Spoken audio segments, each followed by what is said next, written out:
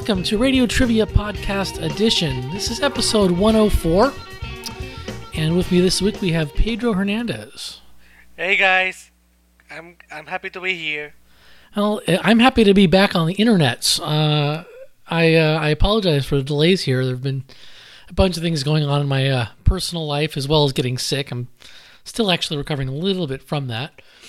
But The TYP has returned. yeah, I wanted to get an episode out here. So got a lineup here of a combination of listener requests and Pedro requests.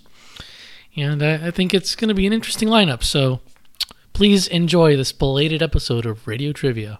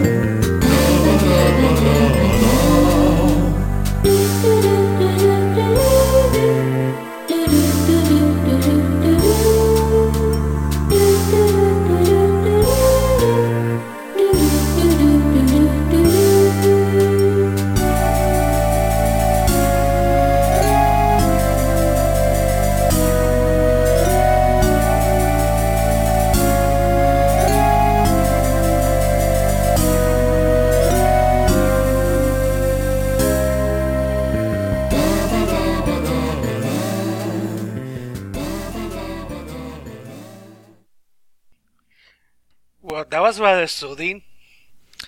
Soothing yet bizarre, in my opinion. Yeah.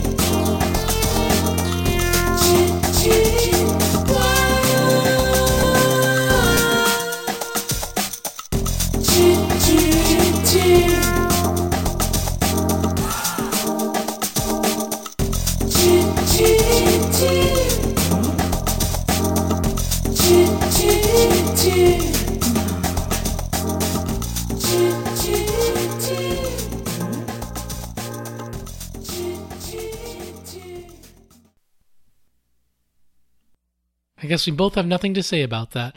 All right. I was going to say that the shoes might be a big clue as to what this game might be. Well, I think all the vocals in this game are a big hint. Yep. But all right, here's your question. How does this game's striking visual style depict its characters?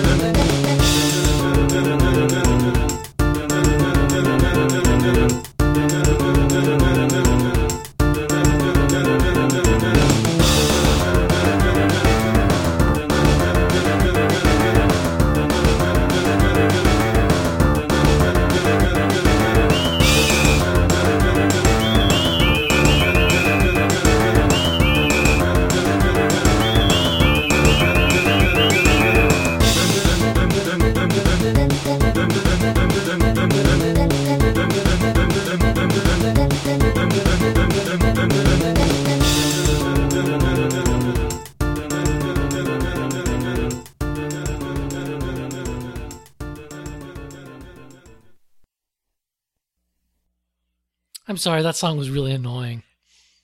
Yeah, we apologize. Well, this whole game is annoying, to be quite honest. Really? Yeah, I bought this game on word of mouth, and man, I regret it. I just hate this game. I think it's a terrible game. I think it's annoying as hell. I disagree. You know, part of it's that this is well, what game is this, Pedro? Let's tell everyone. This is Free of the Magic. It has a really weird subtitle. I don't remember it now. It's XY over XX or XY/XX. That has no meaning whatsoever in the game, but they still put it in the title anyway. So. What do you mean? It's about like a boy trying to hit on a girl, isn't it? Yeah, it is. So the boy chromosomes, woman chromosomes. Come on, man. Oh, okay. Now that makes sense. Yeah. Well, anyway, this game is really annoying, and Pedro can disagree with me all he wants. Part of the problem is that it's kind of a WarioWare type game, and that it's a lot of little mini games. But I really just I did not have fun. I probably played about an hour and said I've had enough. I just put it away and haven't touched it since. Why do you like this, Pedro? Because I just a lot of people praised it when it came out, but I think they were desperate for DS games. Well, even though I disagree with you about the game overall, I do see why some people wouldn't like it, because it is a really weird and bizarre game where it's also a very experimental game on the DS. So when you play I don't mind that it's weird or bizarre. My problem was that the controls were kind of wonky, and I felt like I had to redo the same thing over and over again, or most games kind of felt the same. I don't know, I just felt like when I failed, I didn't know why I failed, and I really didn't want to replay that little mini game, and I just was not interested in the game. To be honest, I never had that problem when I played it way back in 2004. I didn't have that problem at all. I thought it was really quirky. It worked really well on my end. I have to say though that I might be biased because the game reminds me of the fall of 2004 when the DS came out and there was absolutely nothing to play on it except the Metroid Prime Hunters demo. Oh God! Can you believe that was 2004? That was like 8 years ago. Yeah, maybe 7.5 years ago. Isn't it crazy? Right now we have the 3DS on our hands, and we say, oh, it feels like yesterday that we just got the DS fat. So anyway, so back then there was no games for the DS. You either had the Metroid Prime Hunters demo and play to death over and over, maybe pick up Super Mario 64 DS, but it had really wonky controls, so or maybe go out and buy one of the better GBA games that were out at the time. For me though, I picked up the game because I'm a really big fan of really weird, crazy, quirky Japanese games like this, and this one is a really big, weird game. So I got it, I played it, and I really loved it. I really enjoyed it. Like, I didn't have any of the problems that you mentioned. I was really into it. I even finished it from beginning to end. I got to the end, I kept playing it back. But I do agree that maybe for some people it might be too much because it's actually one of those games where it tries to do its own thing rather than trying to do something that everybody's going to enjoy. And yet it tried to do the WarioWare mechanic. I didn't do it as well as the actual WarioWare part. I thought it was really fun. I thought it was really crazy, really kooky, and it's actually on my top 10 list of favorite DS games. Wow. Okay, well, sir, I disagree, but I do think the art style holds up very well. It's all the characters kind of silhouette. Like, you can see their hair, but like their skin's black. There's no real facial features per se, and I still think that looks really good. And it's a clever way of kind of minimizing the 3D limitations of the DS, which surely, since this is a launch game or near launch game, they were not familiar with the hardware yet. So I think it was clever what they did, and it still looks nice. And not to mention that the game came out around the same time where when the iPod was beginning to get really hot with all of the commercials with the dancing shadow people. So people saw the game and they were like, look, it's a game about the dancing shadow people from the iPod commercial. Is that why Striker Obi likes this game? Ugh, I didn't even put it together. Thank you. All right. Well, there we go. There you go. The best way to put it, you don't like it, I like it, it's a Pedro game. It's a pig. Other people like it too. I know that I'm probably in the minority on this game. Well, you know. What are you going to do? I love it anyway. We're going to go on to the second game here. Okay.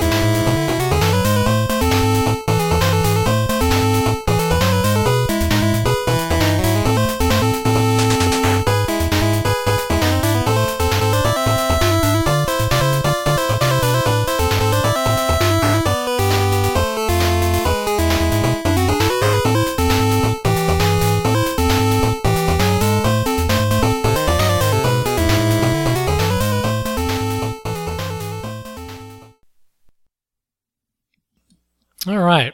That was really catchy. Yeah, it's very action-y, if that's a word.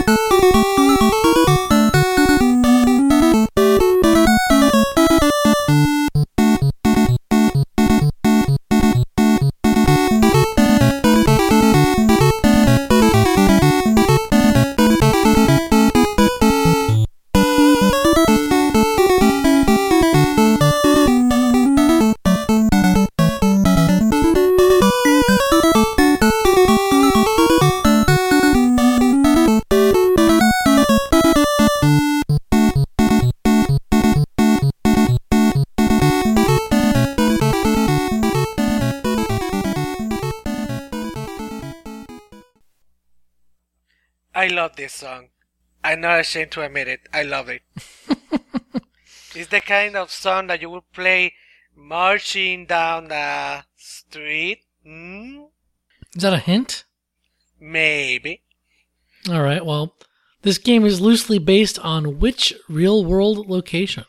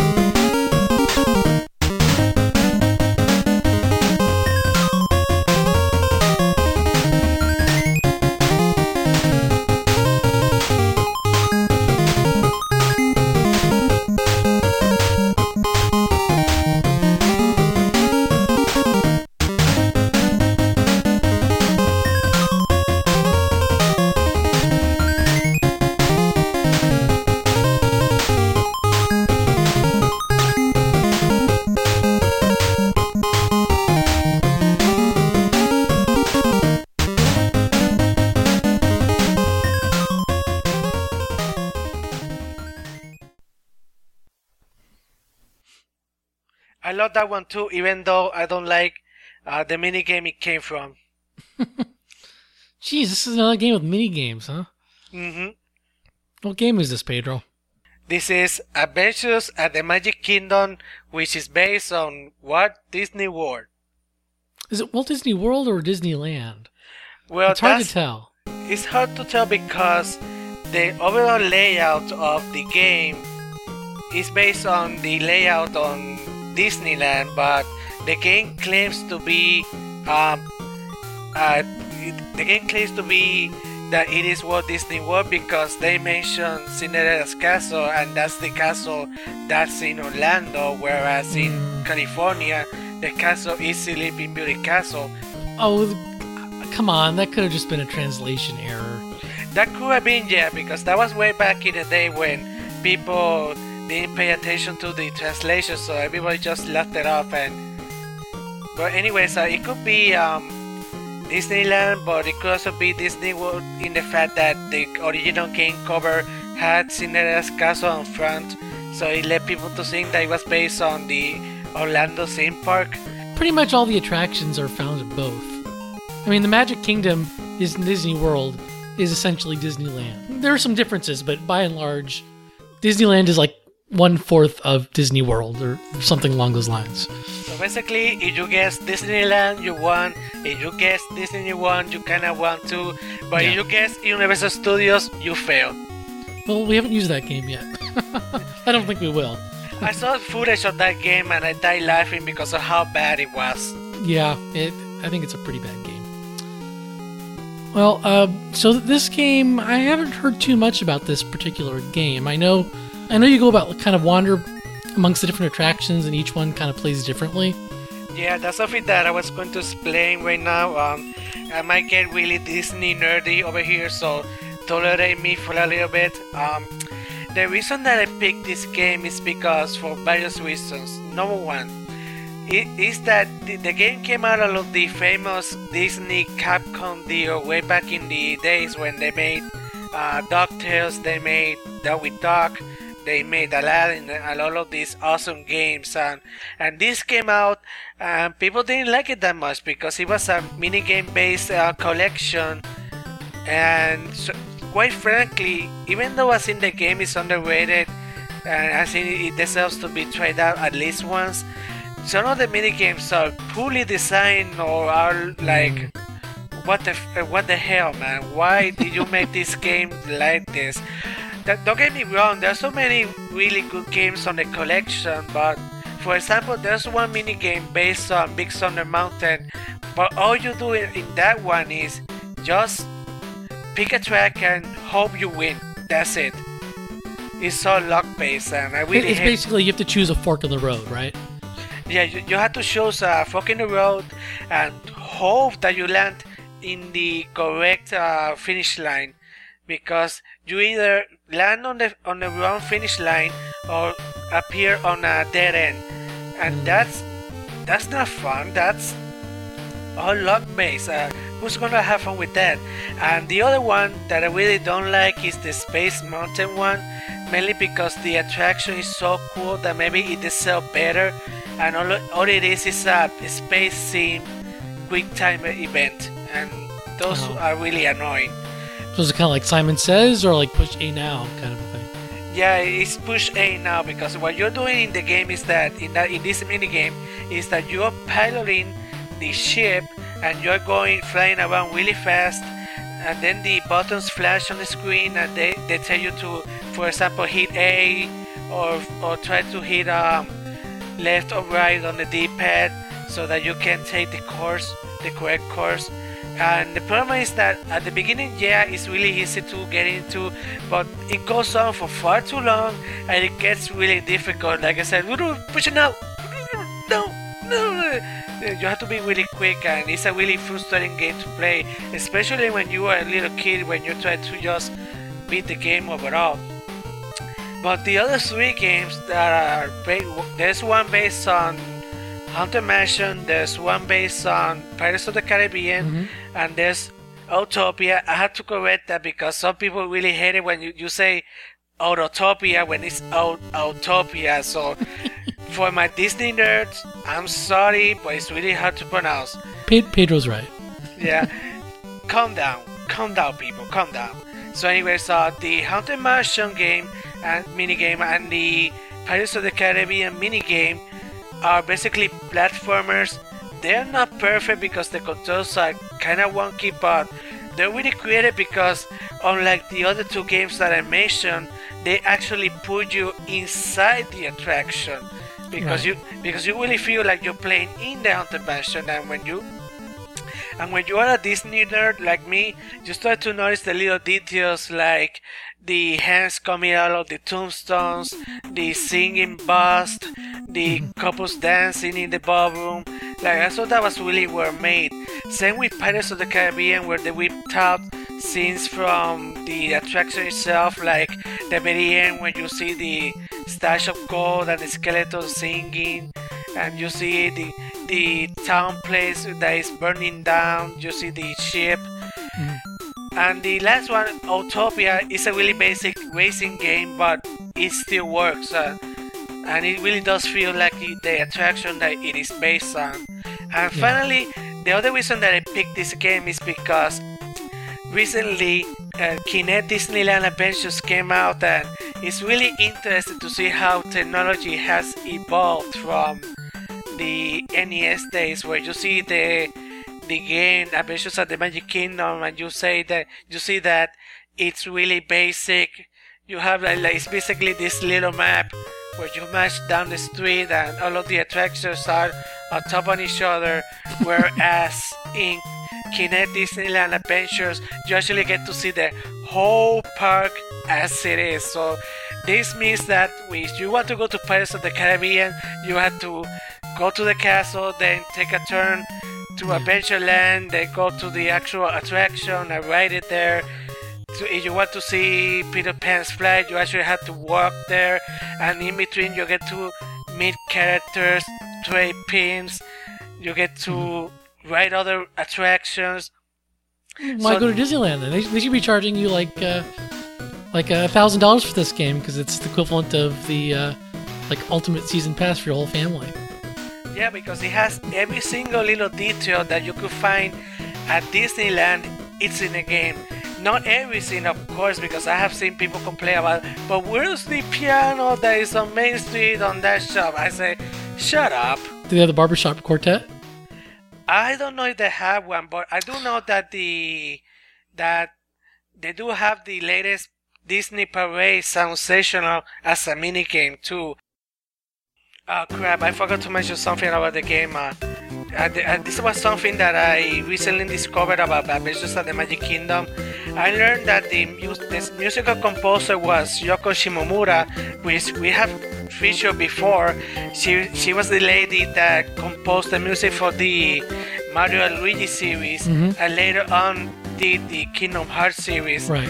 So I found it kind of funny that she started with a Disney game and would later become the main composer of a really big Disney game. So that's a fun fact for you guys.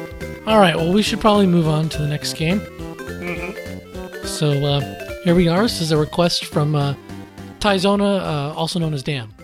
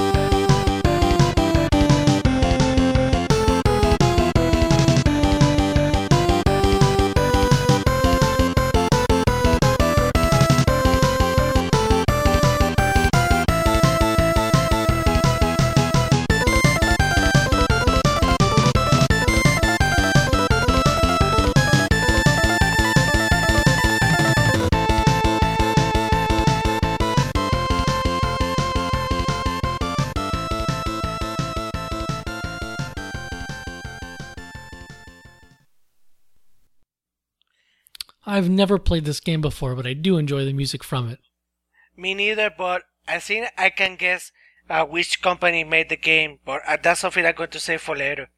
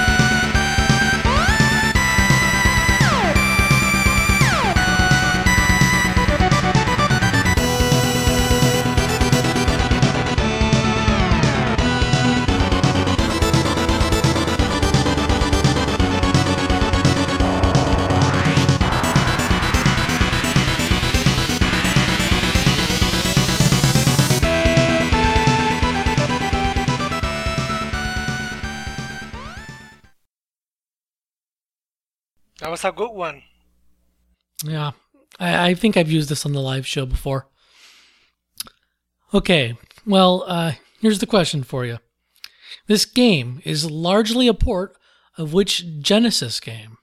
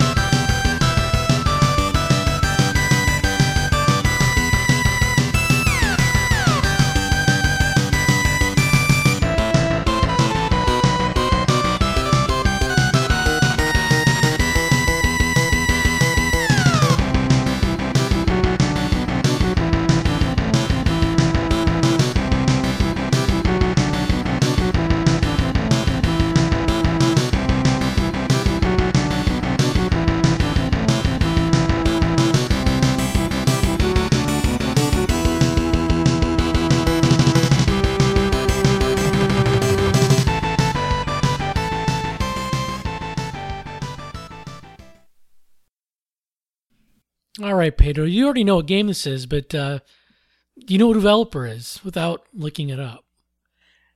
I'm going to take a wild guess. I might be really wrong on this one, but based on the musical compositions, was the game developed by Natsume? No, it actually is a really obscure company that, for all I know, has connections with Natsume, but the developer is Technosoft, which is, I believe, different from Technos, even though the names are quite similar. The reason that I made that guess is because it sounds really like Wild Guns, which was developed by Natsume. You're right, it is kind of similar. I don't know if... I mean, they're both on the Super Nintendo. This is Thunder Spirits for all the listeners out there. For all I know, it was the same composer. I don't know. I haven't looked that up. But it was not the same company. Even if it was developed on the Super NES and maybe the sound chips affect the musical quality, I don't know, but... Well, there's some instruments that are more popular among certain, circles. They could have been getting the same samples, purchased from some other company. Yeah, but anyways, I had never played this game. This is the very first time I hear of it, but apparently it sounds really good. Well, it's a side-scrolling shooter, left to right, kind of, R-type kind of game. Technosoft is probably best known for the Thunder Force games on the Genesis, and they're very similar style. This is actually a port, a modified port of Thunder Force 3 for the Genesis, which was, as with a lot of Genesis games, it was kind of co-published by Sega. So when they brought it over to the Super Nintendo, they tweaked some stuff, changed a few of the levels, modified the music, made it better, or at least different for the Super Nintendo.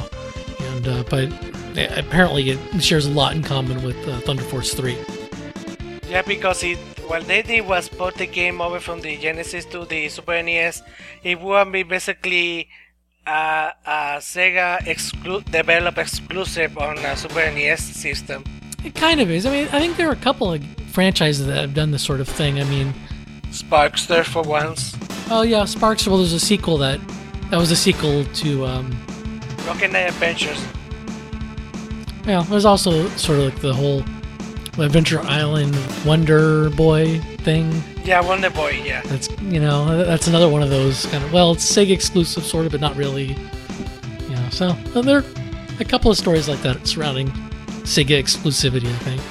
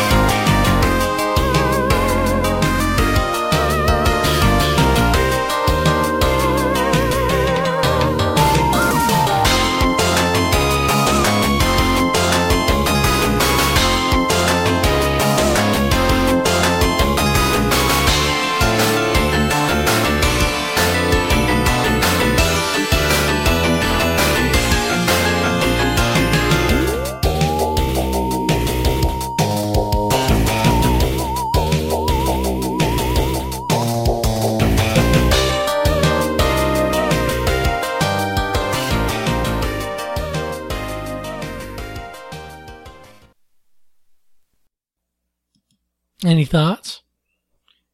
Yeah, it was really mysterious. Well, this game is a mystery. Mm-hmm.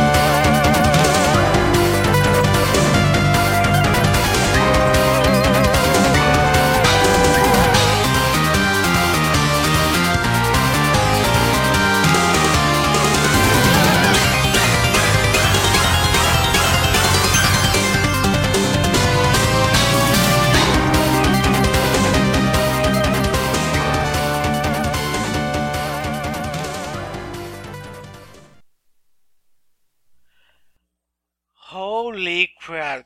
You guys remember what I said earlier about how the music in the earlier games sounded like Wild Goats because of the instrument choices that they made? This one is a really clear example of that, and when we get to the game discussion, I'm going to elaborate on it. You'll be surprised. Chris also appears in which two other games from this series?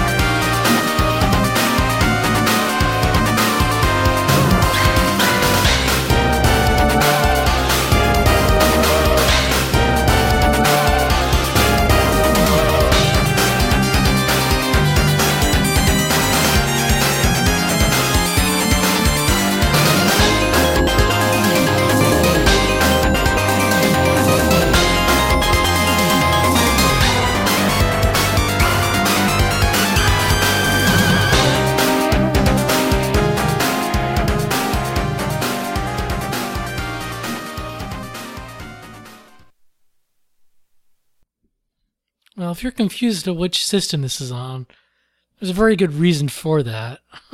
Because it sort of sounds like a souped-up Genesis game, but it's not a Genesis game at all. This is actually on the Wii. And this is, of course, a Castlevania game. We have to have a Castlevania fix every once in a while. So this is Castlevania Rebirth for the Wii. Sorry, Castlevania Adventure Rebirth for the Wii. Technically, WiiWare.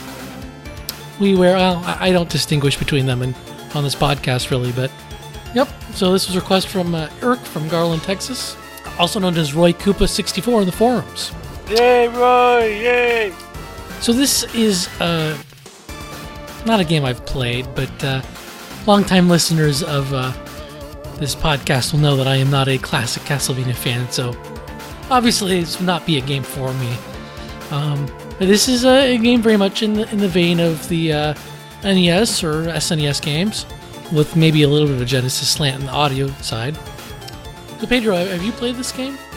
I have not played this game, but even though my experience with Castlevania as a whole is very limited compared to some other gamers' experience with it, but I really enjoy the series for what it is. The very first Castlevania game that I played was Castlevania Portrait of Ruin for the DS, and I got that game for Christmas, and I loved it so much that I went on to play the other Castlevania games.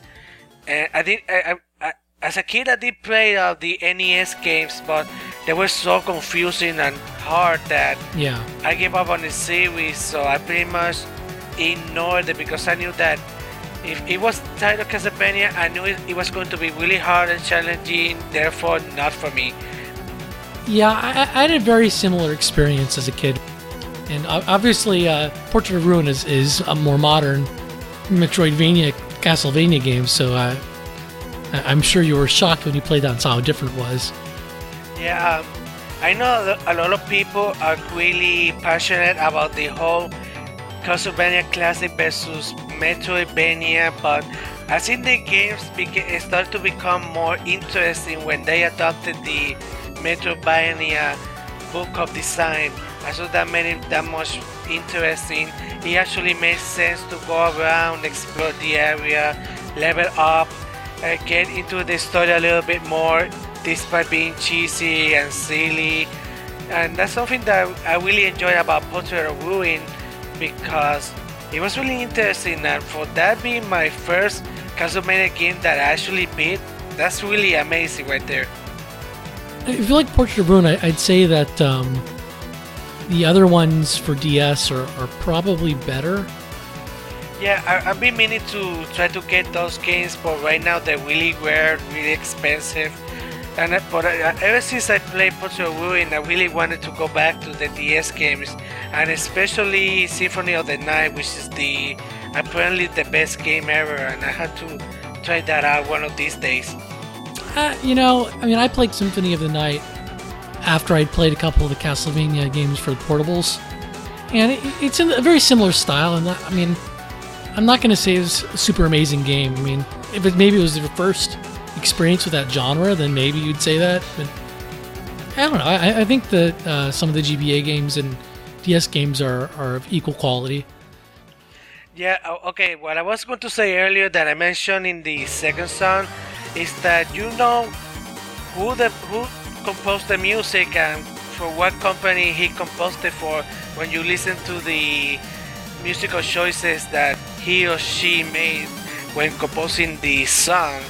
And for this one, I knew right away that it was Konami, because in nearly every modern soundtrack that they have made, like maybe for the Super NES or way back in the arcade days, there was a distinct Konami sound to it. Like in the other songs, especially in the second one, there was kind of like a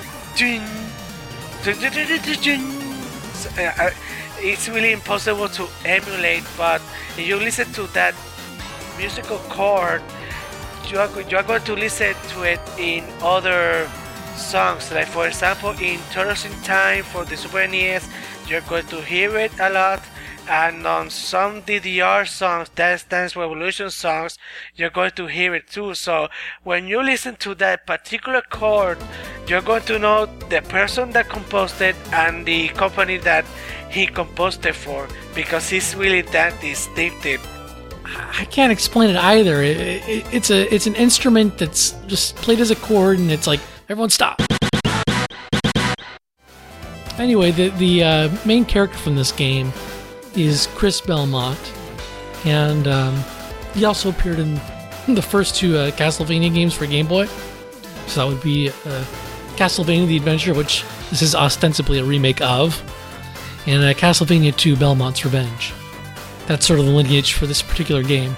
I suspect there is very little in common with the first Game Boy game and this WiiWare game. That's something for the fanboys to argue about. Alright, we got one last game here. Yay!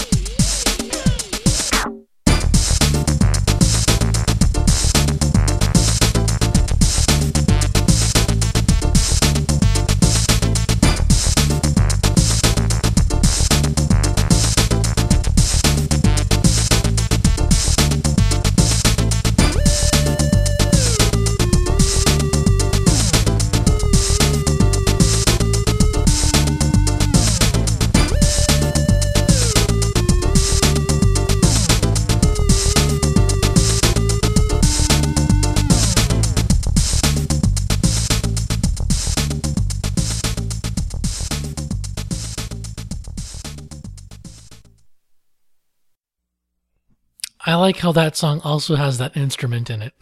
Hmm. Maybe it was a relic of the 90s.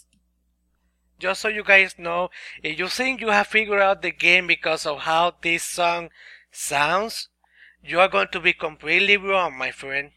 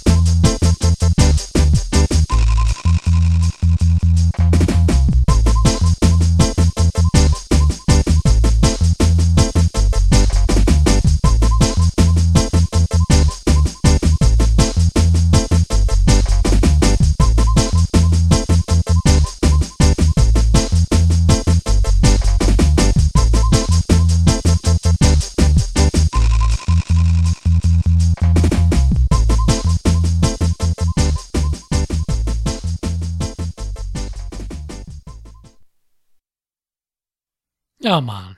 This one might give you a little hint, but there's still a good chance you might be wrong. What happens to your girlfriend at the start of the game?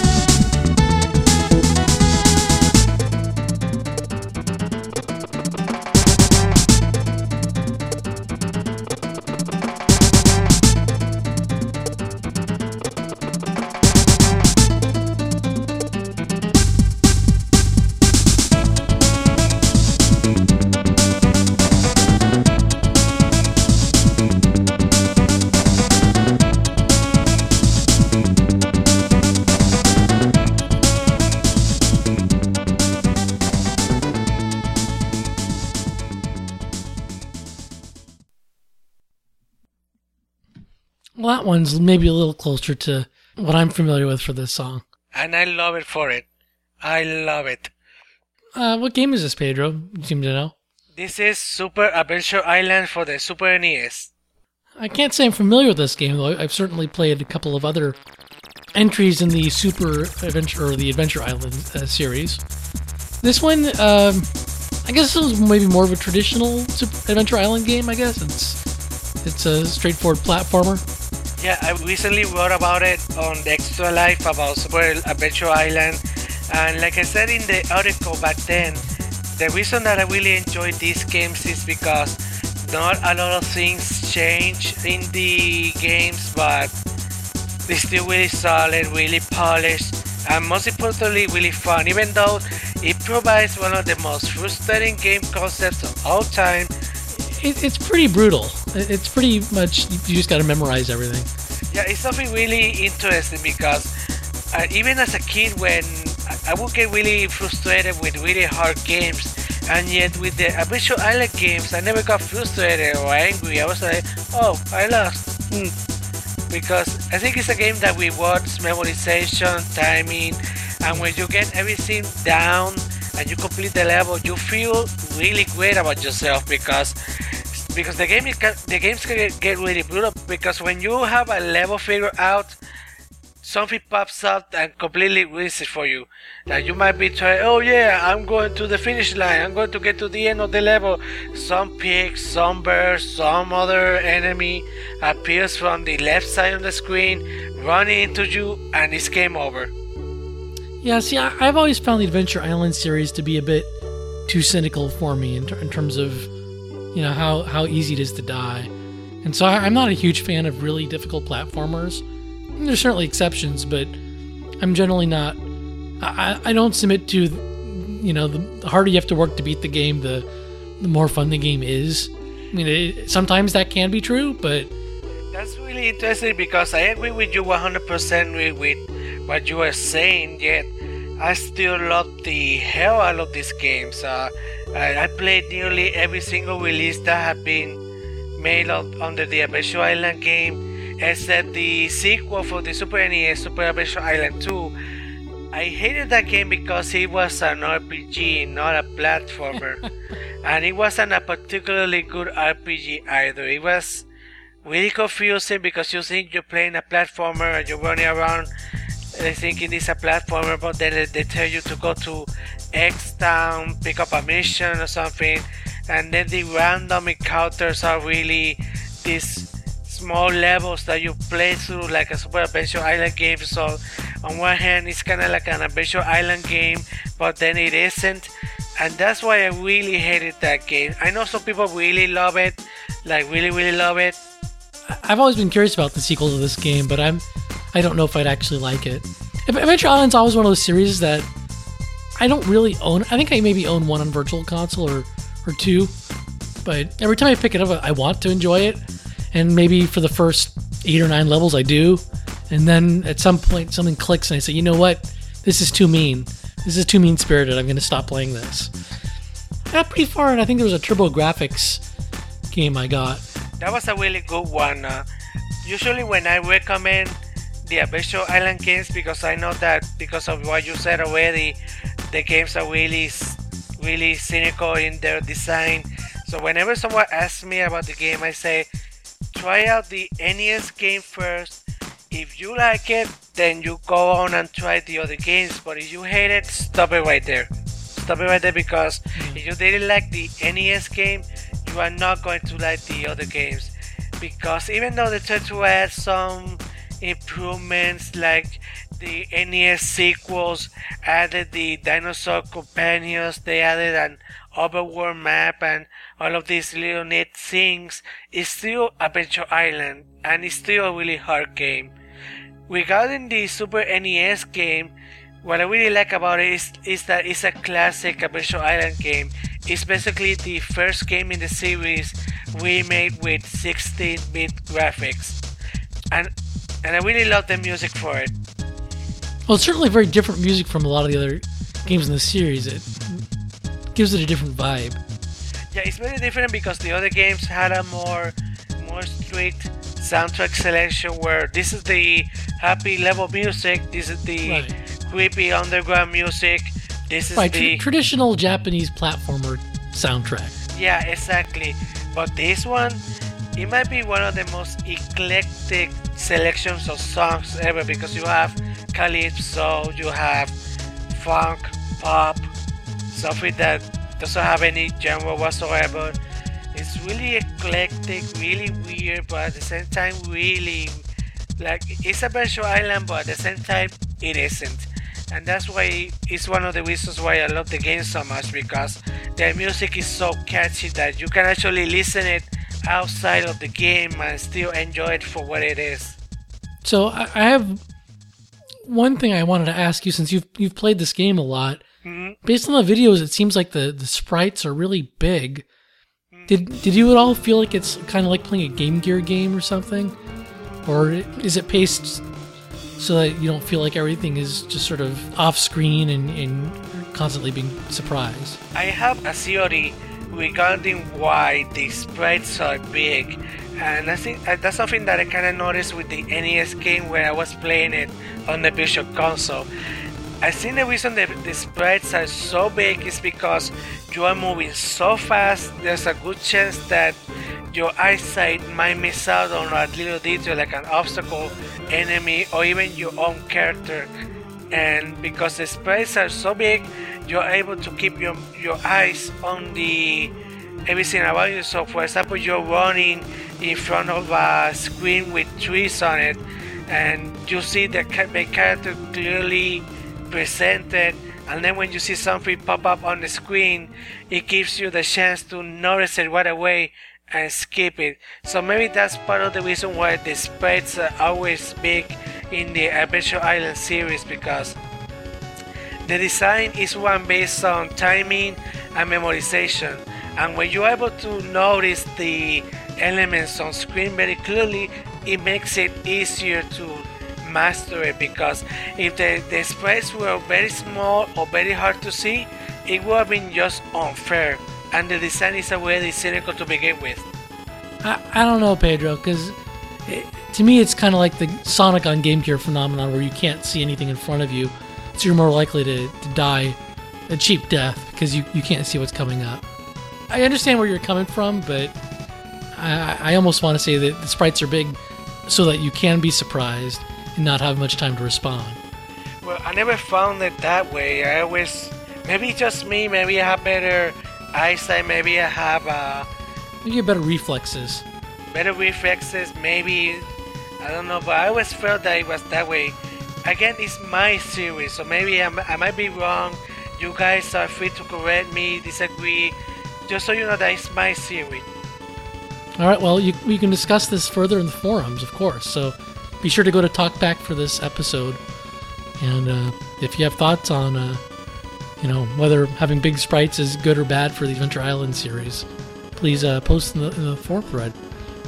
Before we go, I do want to ask you if you know the answer to the trivia question. What happens to your girlfriend at the start of this game? Do you recall? What happens to the girlfriend in the game happens in all of the other games. She gets kidnapped. No, I believe in this case she gets turned to stone.